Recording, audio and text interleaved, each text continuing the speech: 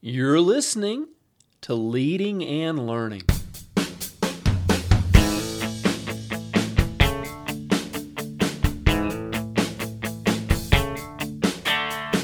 This is the place where we talk about practical leadership, theology, fitness, how to create winning habits, and so much more.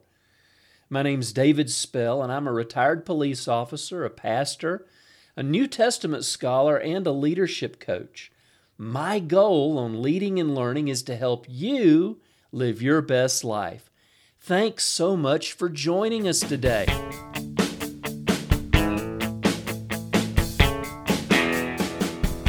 Welcome to Leading and Learning. This is episode number 425, book excerpt, Diablo's Dust.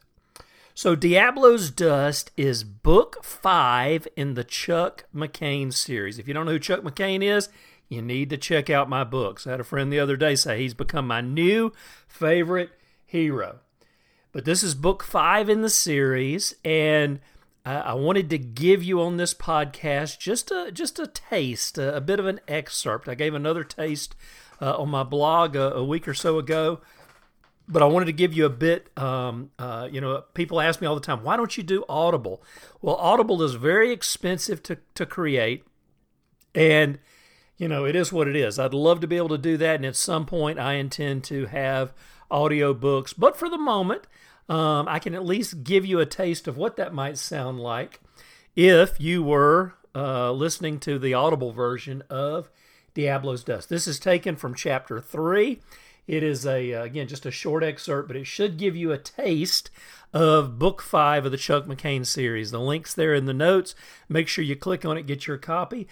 At the very least, click on the link. You can read the free preview to see if it's something you might enjoy. Drug Enforcement Administration Headquarters, Arlington, Virginia, Thursday, 09:10 hours. Assistant Special Agent in Charge, Frank Simpson, stared at the three men seated across from his desk. The agent's shaved head topped his runner's physique. The framed photos around the office of him starting or finishing a triathlon gave evidence to his athleticism. He wore a black DEA polo shirt tucked into his jeans, a Glock holstered on his hip, and a gold badge clipped to his belt.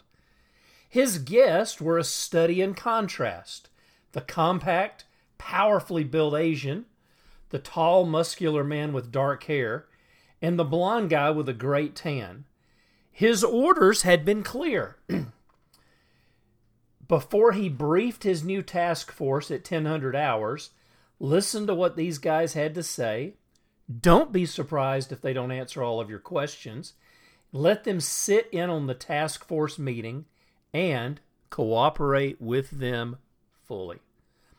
That last one made him uncomfortable, but he had spent 10 years in the Army before joining the Drug Enforcement Agency.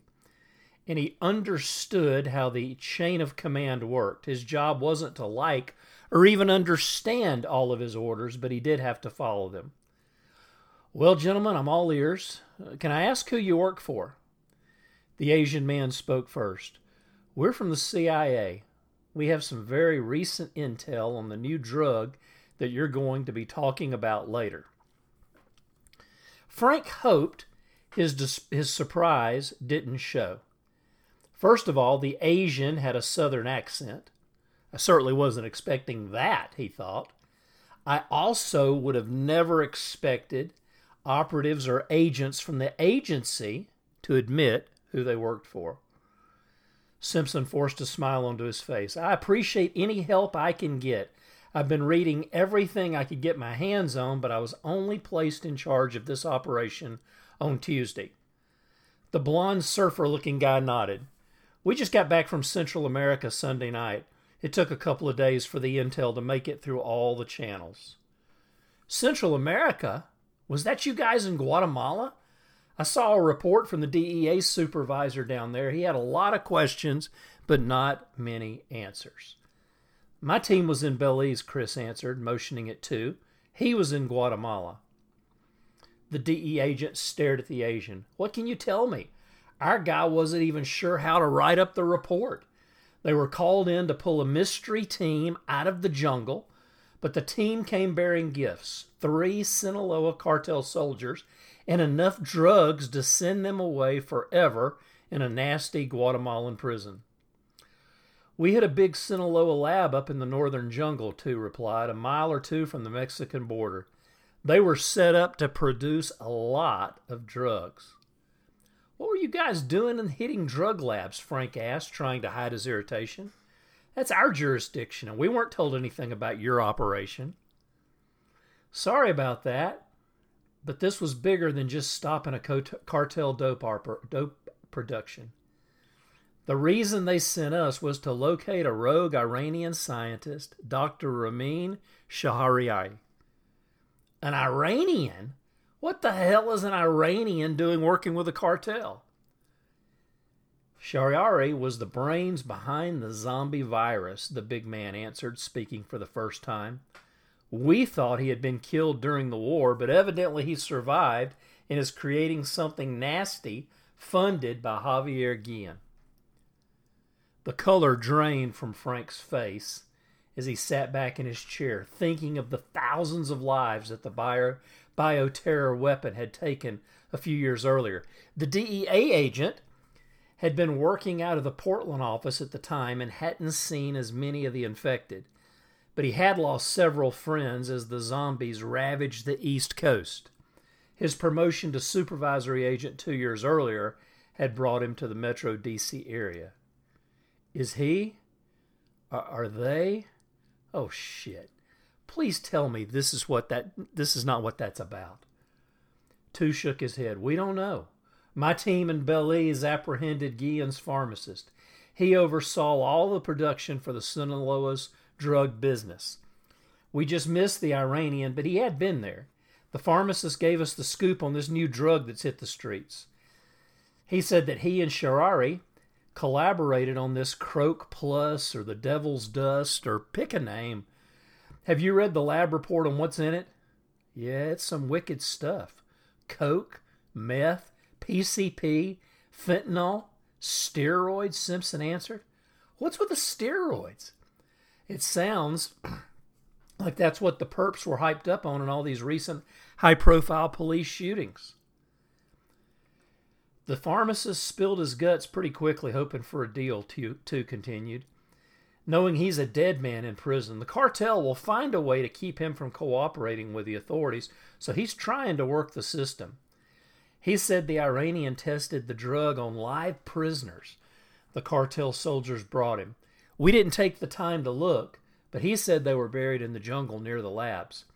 Croak Plus gives the doper the high of all highs, but it also makes them very aggressive and hard to kill. The steroids evidently increase the user's strength. One of my team members ended up going hand-to-hand with someone who had been smoking the stuff. The good guy won, but it was ugly. We have to assume that Shahriari still has the ability to make the zombie virus, the big man interjected. For all we know, it might be in the next batch of drugs that walks across the border. That's the reason we're speaking with you before you brief the group. We wanted you to know what's at stake. The silence hung for several minutes before the DEA agent spoke again. Where's this Iranian now? Any idea? We're working on it, blonde guy answered. We're pretty sure he's still in Mexico, but we haven't given up on finding him. What are you going to do if you find him? Call in the federales to make the arrest? The big man gave a grim smile. We're not looking to arrest him. Well, all righty then, Frank thought.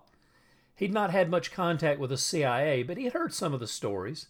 It definitely simplifies things when you can just kill the bad guy.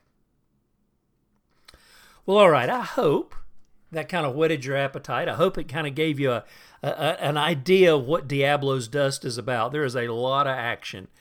Action-packed, lots of thrills, lots of excitement. And if you're still asking who Chuck McCain was, in this little section, he was the big guy. So Chuck is kind of one of the recurring characters along with some of his teammates. to Donaldson that you heard from here, also Chris Norris that you heard from in this little section. Those are characters that have been around for a few books, and my readers really love them. Great characters. And in fact, the backstory on 2 is fascinating. If you want to kind of dig through some of my earlier books and find it, I think you would really, really enjoy it. Actually based on a true person, a real character that I'm basing it on. So anyway, check out Diablo's Dust. The link is there in the highlights. I think you would really enjoy it. And then I'd love your feedback. Tell me what you think. It's always fun to hear from readers.